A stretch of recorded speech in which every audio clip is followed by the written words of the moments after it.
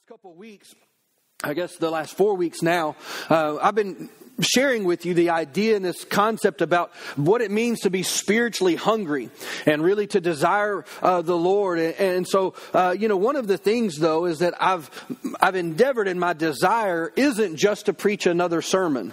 It's not just another weekend to communicate something to you. I've preached lots of sermons in my life at this point, and it's not really even to just create a curiosity in you or to make you stop and think, although I hope I do that. I hope I'm more than just a blip on your radar of your week, that you actually take the things that you hear and you process them and say, Lord, what are you saying to me through what Pastor is communicating? And so that's the goal. It's not just to come here and check off a box. And my goal is not to try to be cute or crafty or those types of things. That's not my goal or my intention. But one of my desires, really, especially in this particular series, has been to stir you up, to cause a desire and a belief and a faith that you can actually experience God more. More, wherever you're at, wherever you've been, whatever your history is that God has more for you, but you have to desire the more. It's not going to happen just because we show up. Like, God will meet us at our place of desire. Well, what happens if we lack desire? So we have to, We have to stir ourselves up. The Bible even gives us the phrase in Ephesians. It says to wake yourself up. Stir yourself. Like I had to go wake up my kids this morning. And I'm like, hey, it's time to get up. Just roll over. My daughter didn't even acknowledge that I walked in the room or that I said anything. I go and rub her on the back a little bit, and she's just like, if I don't move, he doesn't know, And sometimes spiritually, we have to do that. We have to wake ourselves up. We have to break out of our routine, out of our normal. Why? Because we want something more. And God will meet us at our place of desire. And no one else can do this for you, but it is a decision that you can make. And yes, it is as simple as making a decision. Many times, because our faith leads, but our feelings will follow. Many times we want our feelings to lead, and then we're like, our faith will catch up. It doesn't work like that. Our faith has to lead. In other words, I have to make some decisions like, hey, I want to experience more of God's presence. So by faith, I'm going to give some extra time to the Word. I'm going to give extra time to even considering what God is speaking to me in this. And my feelings are going, why am I getting up 10 minutes earlier? Why am I getting up? And why am I doing this? Why am I not? In your flesh, your feelings are going to talk to you. And they can be very loud. And so by faith, you have to take some steps forward. Maybe it's engaging in worship at a different level. Maybe it's engaging in worship outside of this room. Maybe it's worshiping at home, worshiping in your car, finding a place where you can just cultivate the presence of God in your life. And so over the last number of weeks, that has been my goal, is I really desire to stir up in you what I believe God wants for you. Because He wants you to know Him. Like more than words on a page, more than just another sermon, but He really wants you to know Him intimately and personally. It is the reason that Jesus came. It's the dividing line between the Old Testament where they knew about God and in the New Testament and post-resurrection where we can now actually know God. It is the reason that Jesus came, to bridge the gap, to bring us back where we can be close and experience the presence of God. And unfortunately, many Christians still live with an Old Testament mentality. An old covenant mentality, which is, Pastor, you're the priest, you go into the presence of God and you come back and tell me what He says.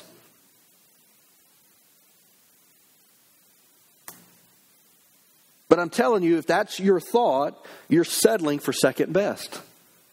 Because God actually wants to talk to you, and God wants you to experience Him. In other words, I'm not the barrier between you and God.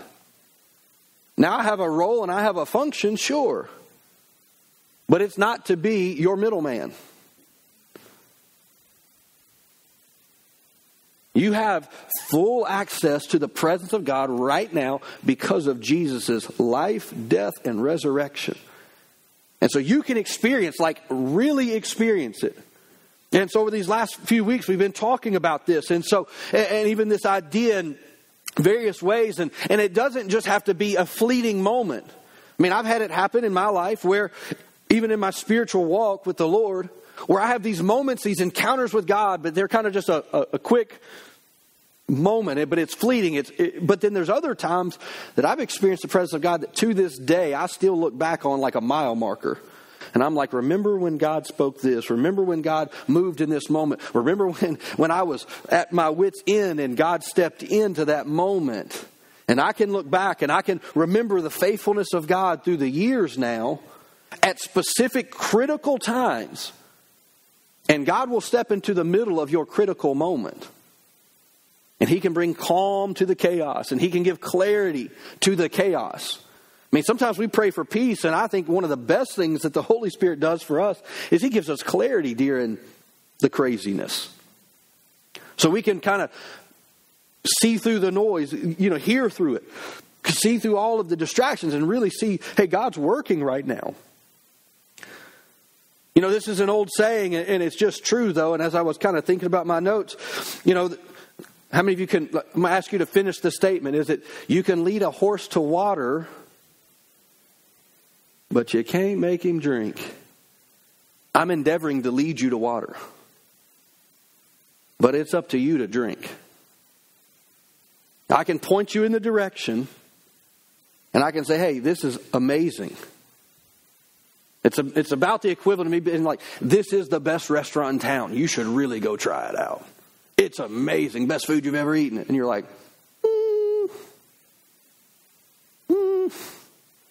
maybe one day. Or maybe it's more of, somebody else told me that too. And I tried it and it wasn't any good. It's just a waste of my money. Waste of my time. And you can hear somebody like me communicate the Word of God and say, I've heard that before. But nothing happened. I didn't experience what they said. And so because of a past experience, maybe a negative experience, it can actually make you, it can hinder you from stepping into what God has for you. And so I want to share a few verses with you today along these lines. And so I'm going to start in John chapter 10. I'm going to start in verse 9. Jesus is speaking and He makes an important statement. He says that I am the gateway. Now, let me give you some clarity and understanding as to why He's saying this. So He's talking about a shepherd, and He's actually talking about a shepherd taking care of his sheep. And so if you're familiar with animals and herding and all those types of things, a sheep is pretty much defenseless, borderline stupid at times. And so at night, they don't leave them out to roam. A chicken would be the same way. You put them in the roost, right? Why? Because somebody wants to eat some chicken dinner at night. Well, the same thing is true with sheep. And so they would take the sheep, they would put them in a pen, they would close the gate, and the shepherd would sleep against the gate. Why? So that no predator could get in to attack the sheep. And so really what Jesus is saying here is, I'm the doorkeeper. I'm watching at the gate. I am the gatekeeper. And He says, I am the gateway. I am the way. I mean, other places in Scripture said, Jesus declares, I am the way, the truth, and the life. You cannot go to the Father except by me. That's what He's talking about. And so He goes on, He says, I am the gateway. It says to enter through me is to experience life. Not to hear about it, not to talk about it, not to ponder about it. It says through me is to experience life, freedom, and satisfaction. Over the last couple of weeks, we've been talking about having our soul satisfied. And what that really means and what that really looks like is that we've talked about how we can run and look to other things. Experiences, stuff, you name it. More success, more of this, more of that, all those kinds of things. But at the end of the day, you find yourself wanting something else. Wanting something more. It may satisfy short term, but it doesn't bring you the satisfaction in your soul, that longing on the inside of you, of that fulfillment that you've been looking for. And yet Jesus here says, if you'll come to me, you'll experience real life, real freedom, and real satisfaction. Now this is a familiar passage It's John 10:10. It says the thief has only one thing in mind. He wants to steal, to slaughter, to destroy. But Jesus says, I have come to give you everything in abundance, more than you even expect. It says life in its fullness until you overflow. Now, I don't know about you, but I know that I am not at the place of just spilling over overflow, which tells me, according to the Scripture, there's some room for more. How many of you would acknowledge that, hey, you might have some room for more? Like, yeah, I may not have this overflow abundance that Jesus is talking about. So I have room for more. And the good news is, if you have room for more, Jesus will come and fill it. That's what the Bible says. And so, but we have to have this desire to say, God, I want the more that you have for me. You say, well, how do I do this? There's some basic things, yes. But ultimately, you can do all the right things, but if your desire is not there, nothing will happen. Desire is more important than the steps, the discipline. Now, the discipline helps you get to the place of experiencing the presence of God, but the desire is paramount. Like, it's the linchpin. Everything hinges on it. And so what happens, though, is, and what can happen, and we're all susceptible to this, is that we can actually settle for a Jesus as a concept. In other words, I like Jesus on paper. Man, I love Jesus. Jesus is awesome. I love to hear about Jesus, read about Jesus. I love to hear stories about Jesus. Jesus is amazing. But he's off in the distance. It's a concept. We can even think of him as a good man. We can even think of him as the Son of God, as the Bible says, and he is. And he is all of these things, by the way. But those ideas can also become very distant. In other words, he's Jesus over there, not Jesus right here. And Jesus wants to be right here. He doesn't just want to be afar off. See, I don't believe that Jesus came to be reduced to a concept. I believe that he came to change even our deepest desires and our wants and our longings and really those things that satisfy our soul. He came for that reason. Which, how does he do that? He transforms our thoughts, our desires, our ambitions, our goals. There's not a part of our life that Jesus doesn't want to affect and that he can't affect. See, many times our desires become crowded. And so it's not that we don't want more of God, we just want other things more. But we've got to flip that. And as our desire begins to change, let me say it another way, our appetite. You know, you build an appetite for whatever you eat. Like, people keep telling me that this vicious lie, that if I just eat more vegetables and salad that I will like it. I'm just not willing to find out, right? It's a vicious lie. I think it's from the pit of hell. I don't want to believe that it's true. But I've heard that if you eat more vegetables, you will like more vegetables. This is what I hear. I'm not willing to put the theory to a test yet. But I do know that it's true that whatever you eat, you will want more of.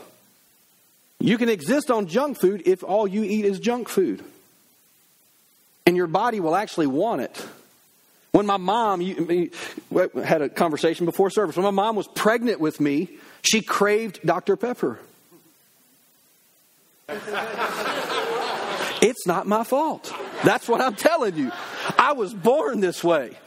With another one of my sisters, she craved water. I got the better end of the deal. But I mean, it's true. So I drink Dr. Pepper, and guess what I want? Dr. Pepper. Funny story. One time, one of my sisters, somebody had told her, they're like, if you stop drinking Cokes for a year, and she's like me, she likes Dr. Pepper too. And so they're like, you'll think it's disgusting.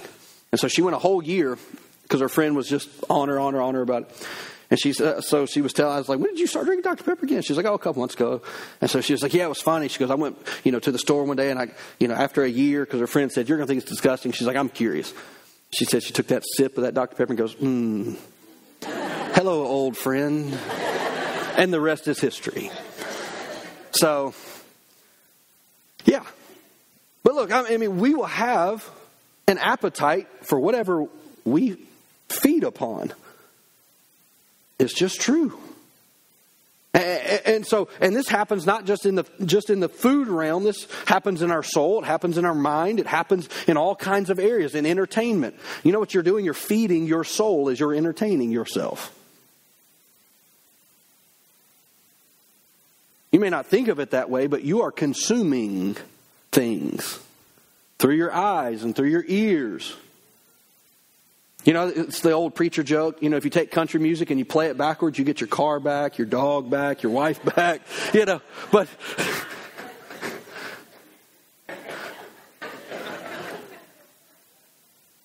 how many of you like country music?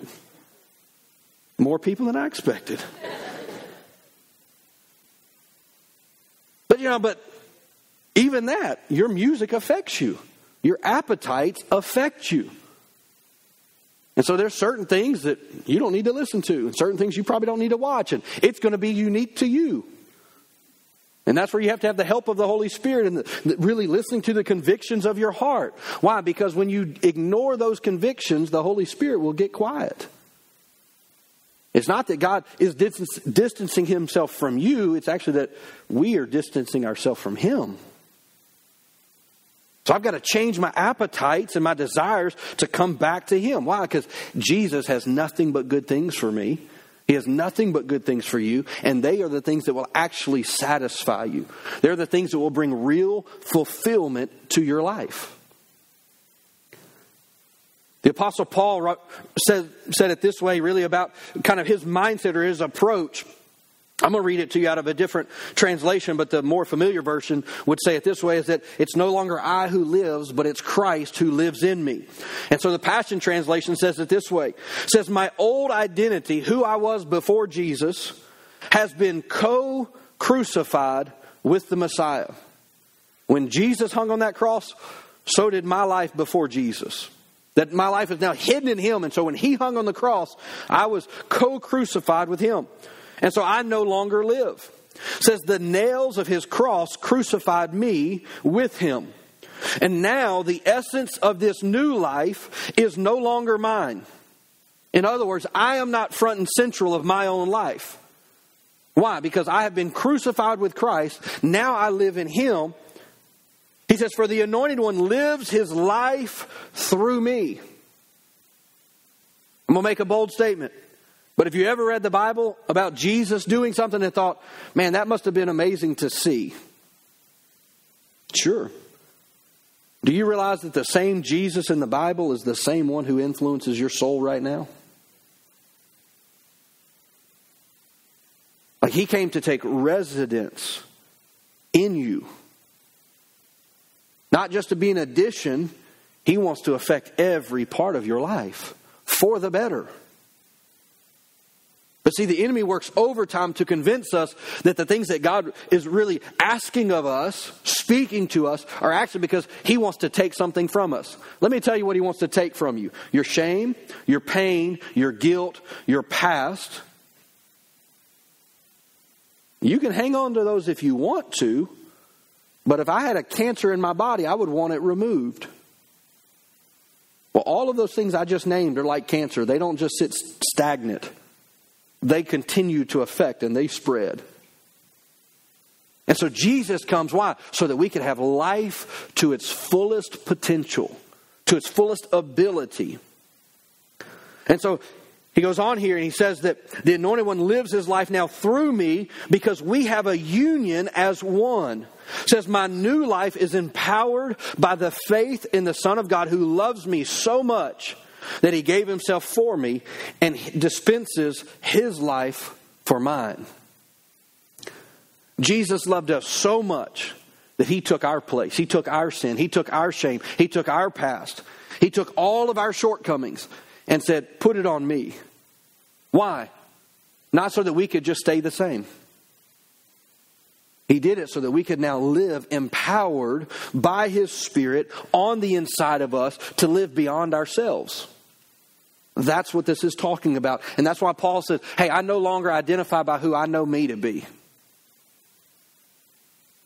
Like I know who I am without Jesus, and I know who I am with Jesus. I'm a lot better over here. A whole lot better. So why would I go back?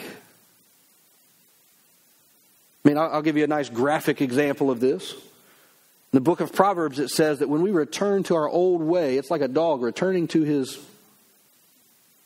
Isn't that a beautiful picture? But see, we can become to a place where we're no longer satisfied in our relationship with the Lord, and we think it's His fault. We think that He's the problem. There's no lack of willingness or ability on God's part to pour out His Spirit in us and in our life. But yet we can become dissatisfied with our relationship with Him because we stop investing in our relationship with Him. I could become dissatisfied in my relationship with my wife, but the reason is because I stopped investing in my relationship, in my time, in my energy, in my focus with her. And then I'm going to say, you know what, she just ain't doing it for me no more. But that's how we treat Jesus. He's just not doing it for me like He used to. And when I first got saved, man, it was awesome. I felt the presence of God. He was doing stuff. He was speaking to me, but he just kind of gotten quiet on me. Guess it's time to go find something else to do. No, it's time to go back and do what you did. I mean, I remember when I got saved, I was 16 years old, almost 17. And I'd have my friends call me and they'd be like, hey, let's go hang out. Let's go do this. I'm like, no, I'm going to stay home. And I would stay home and read my Bible. How weird is that?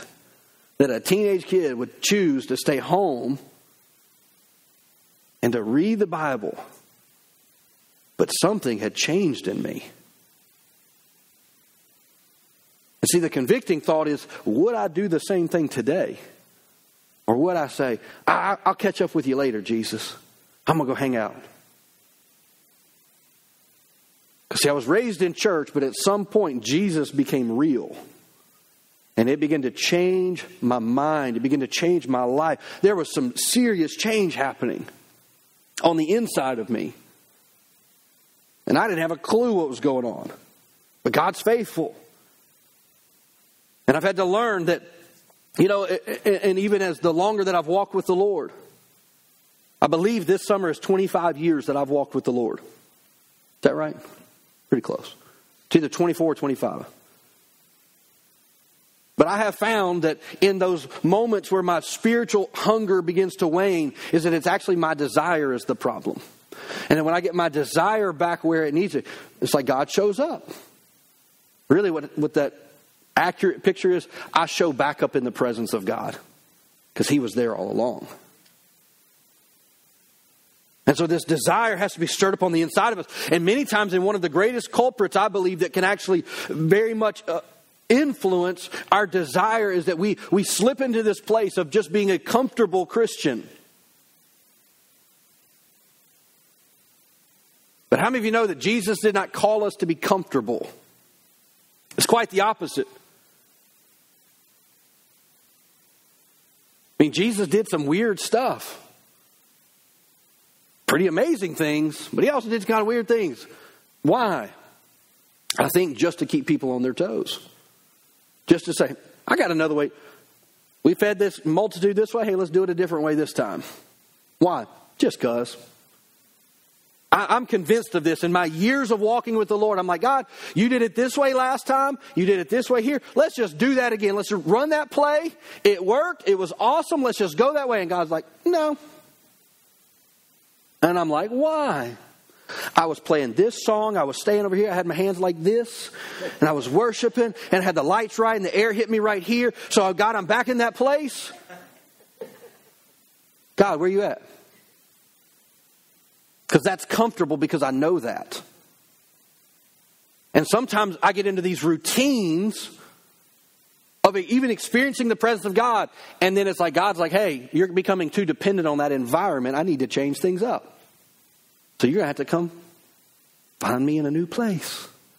And what I find is that, and here's the thing. You're like, well, why does God want us to go deeper with Him? Because where He has for us, the season that we were in, is no longer really acceptable to get me into the next season that God has for me. So in other words, the grace for this season is no longer enough for today. What used to be enough is no longer enough. And we think that God has abandoned us, and no, God is actually just causing us to press in so that we can go to a different place. So that there's a new grace and a new level that He wants to bring into our life, but we have to what? Seek Him. We have to pursue Him. He's calling us to a new place, and we just don't know that it is a new place. We think it's just another place.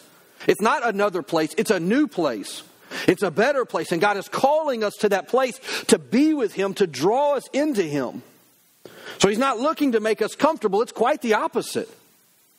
Jesus doesn't like comfortable. Why? Because comfortable becomes complacent real quick. The comfort's not a bad thing. The complacency is. And the complacency is what changes us. So what Jesus is actually looking for is for a people whose primary aim is to please the one who has saved them. The one who has called them. The one who is stirring up. He's looking for obedient followers. Those who won't be satisfied by the status quo, that won't settle for normal. That just say, man, there is more, and God, I want the more. Whatever that looks like, I want the more. I have room for more, and I want it. And we were singing about it a minute. I will make room. You got to make some room in your life for the presence of God. Why? Because it's the only thing that, number one, will satisfy you, but it's also the only thing that will sustain you in the days in which you live. It's more than just, I got my spirit filled up. No, you need the sustaining power of God to exist and live and not be overwhelmed by the days in which we live. I mean, I don't know if you've noticed gas prices lately, but I heard there was a rush on gas yesterday. Multiple places and cities throughout the nation because it dropped like 20 cents. We were like, oh my gosh, they're blocking traffic and freaking out. I don't care what the gas prices are. Why? My God will supply all of my needs according to His riches, His ability, not mine. Do I have to like the price that I pay at the pump? No. I try not to look at it because it's discouraging.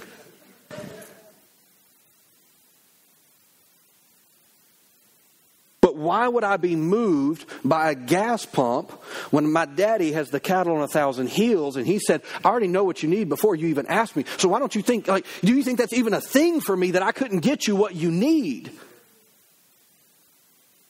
But see, when I'm in His presence, I know that. When I'm walking with the Lord and my relationship with Him is tight, I know that He will take care of me.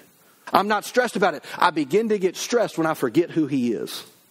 And I begin to get stressed when there becomes some distance and I begin to question His faithfulness and His commitment and His love to me. But when I draw close to Him, His presence reassures me that He is who He says He is. Nobody has to tell me. His presence alone confirms that in my heart. And so that's where I have to be, into the presence of God. See, the thing about Christianity that I believe that many people miss is that they think that we're blind followers. Well, I'm just Jesus said to do it. I'm just supposed to do it.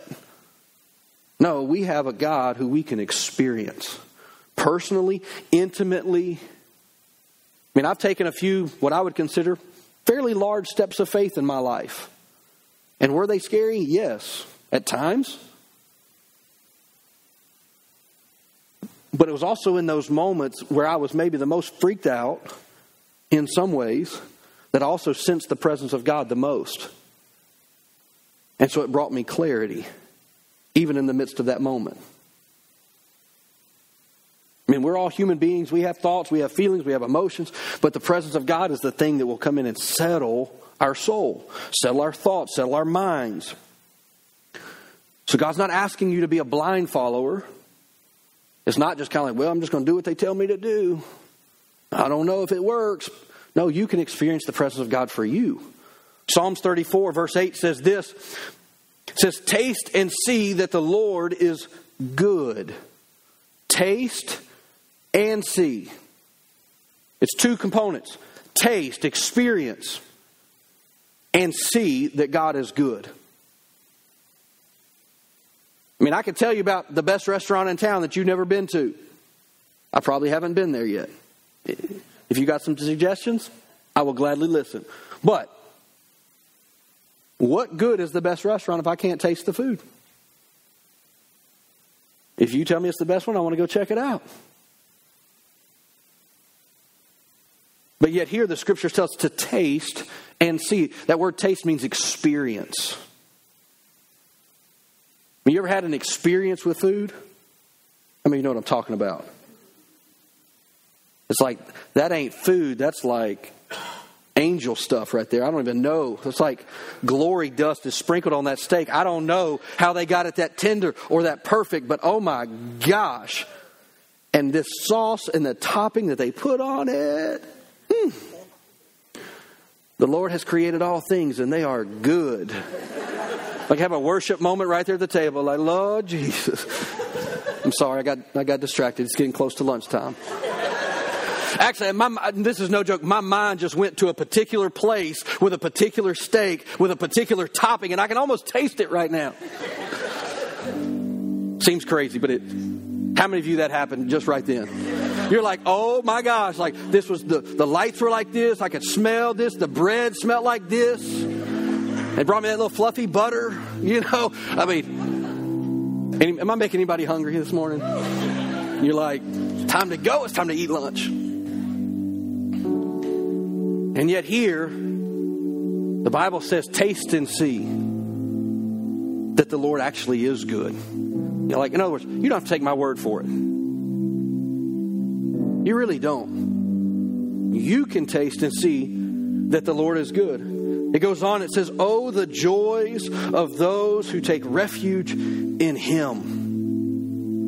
Have you ever been at one time me and Dara, we went on a cruise with a couple of friends, and this was a number of years ago, and so we went, and, you know, if you've ever been on a cruise, you know, it's kind of buffet style, and so they bring you the menu, and you're like, this is course 1, this is course 2, this is course 3, I want this. And so we would all make sure that nobody was ordering the same thing, because we all wanted a sample, you know, because we didn't want to miss out on something. And so we would sit there around the table. It was two of my good friends and their wives as well. And, you know, we'd start to eat something. It was just like, oh my gosh. Everybody's like, what? Tell us. Do tell. Like, I can't even describe it. You just have to try it. It's so good. What is it? I don't even know. I don't even care. It's like, just try a bite. Hey, can we get more of that? Whatever that is. And what I'm telling you is that Jesus is actually better than that. Is that I have tasted and I have seen the goodness of God. And not because I'm special, it's because I'm a child. And the good news is that you're a child of God, just like me. I'm a child of God before my function and role as a pastor. So I don't have special privilege that you don't have. You have full access to the presence of God. And what I'm telling you is, He is so good. You just got to try it. Because I can't explain it. I can't put it into words. Why? Because every time I need Him, it's in a different way. And every time I need Him, He supplies. And He shows up. And He brings what I need in that moment. Whether it's strength, whether it's wisdom, whether it's peace, whatever the situation is, I've yet to find anything that Jesus could not answer. And He is that good. And He is that loving. And His presence is that sweet. And His Word actually brings life to my soul. But I come back to, you've got to desire it. I mean, if I had a plate of like your favorite, best food ever, and I said, hey, do you want some? You're like, no, I'm good. I'm full. Like, no. You don't understand. This is the best one ever.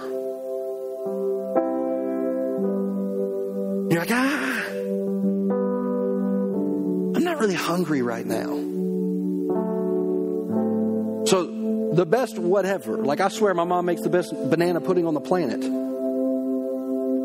I won't share it because I will eat it all. My wife is a very close second. That was a prerequisite when we got married. It's funny because it's true. Okay.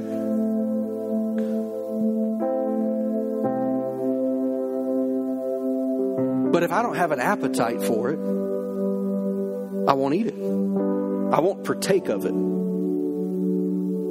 See, we have to have a hunger deep within us that says, God, I don't want to settle for anything less than your best.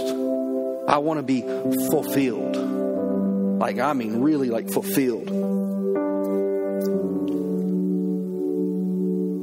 I've shared this scripture with you almost every week, and I'm going to wrap up with this. Worship team, you can go ahead and head up this morning. Last week I shared about this. The previous weeks I've shared about this, and I really wanted to close out. This is my last sermon in this series. But I wanted to come back to this scripture again that I've been touching on, I believe, every week. But in John chapter 4, this is the story of the woman at the well. And, you know, and we've talked about it, so I'm not going to go into all the details of it. But Jesus asked the lady for water, and she says, you know, hey, you know, blah, blah, blah. But then Jesus makes a statement to her. In verse 10, Jesus responds to her. And he says, if you only knew the gift that God has for you, if you only knew the good things that God had for you.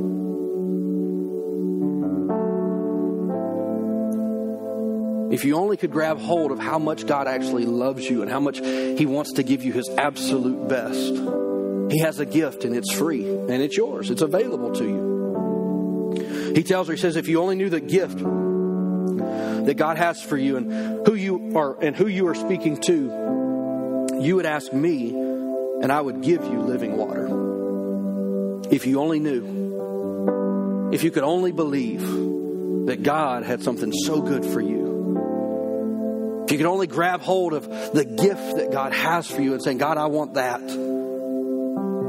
His presence is the most precious thing that He gives us.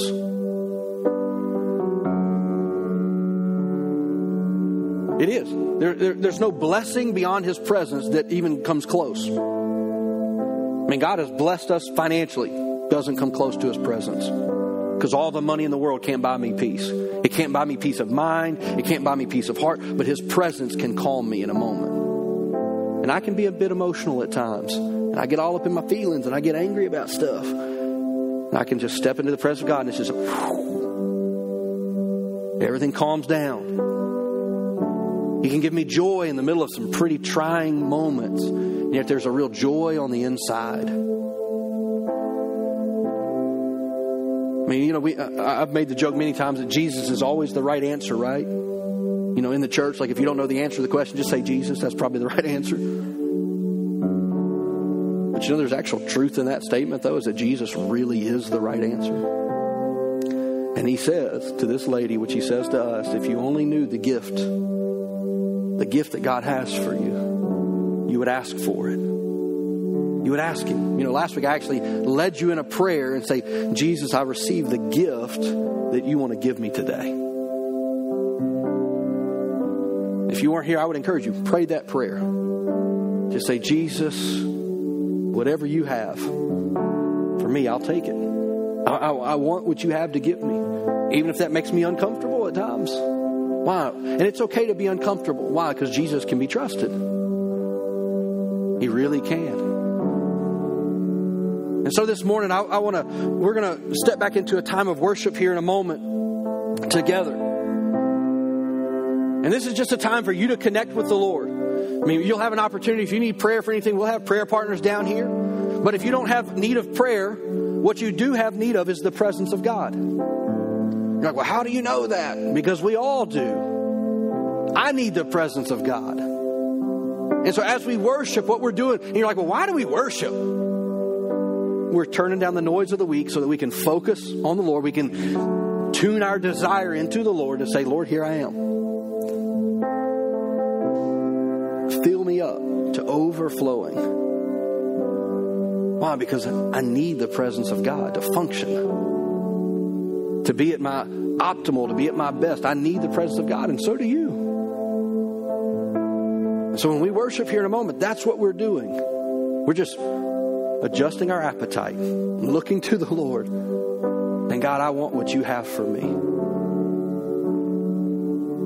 And that can happen right in the middle of our worship. It can happen in your car. It can happen anywhere you want it to. That's the beauty of the presence of God. It can be available anytime, anywhere that I need it. So before we do that, though, would you just bow your heads with me this morning? I want to pray over you, but I also want to give an invitation as well. You know, the beginning of really knowing and experiencing the presence of God is actually in a relationship with Him.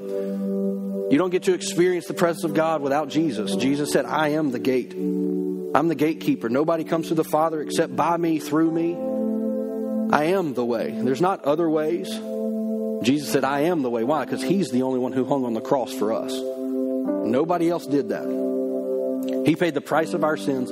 Beyond that, He's also the only one who rose from the dead for us.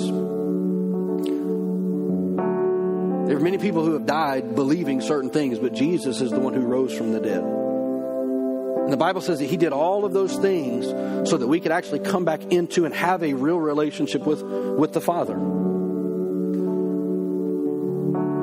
And so you may be here this morning and maybe you're like me and you've prayed the prayer in church a lot, but you've never had that belief. And that's key. The Bible says you have to believe in your heart that Jesus is who the Bible says that He is, that He did what the Bible says He did. You have to believe that with your heart. And the Bible says you have to confess that with your mouth. Like, well, why? Because that's what the Bible says. And I believe that the Word of God is true. And if it's true, it has power. And I've experienced the power of God. So maybe you're here and you've either never prayed that prayer. Maybe you're like me and, hey, you've prayed it many times, but you just didn't actually have your faith connected to it. That belief. Maybe you've been away from the Lord. You're like, man, I just need to come back. I need to come back home. I'm going to lead you in just a brief prayer. And you can pray this prayer. And the Bible says, not that you might be, the Bible says that you will be saved. Right now. Saved from what? Saved from your sin, saved from hell, saved from all of the work of darkness in your life. And God says, hey, I want to bring my good stuff into your life. So would everyone just pray this with me and say, Dear Heavenly Father, I thank you for Jesus. I thank you that He paid the price of my sin. And I ask you right now to cleanse my conscience of all of my past, of all of my guilt, of all of my shame. I thank you right now that I am made new, that I get a fresh start right now. So Holy Spirit, I thank you that when you speak to me, that I hear your voice, that I'll be quick to obey it as you lead me into the life that Jesus has provided for me. I thank you for it. In Jesus' name. Amen. Hey, can we just, as a show of support...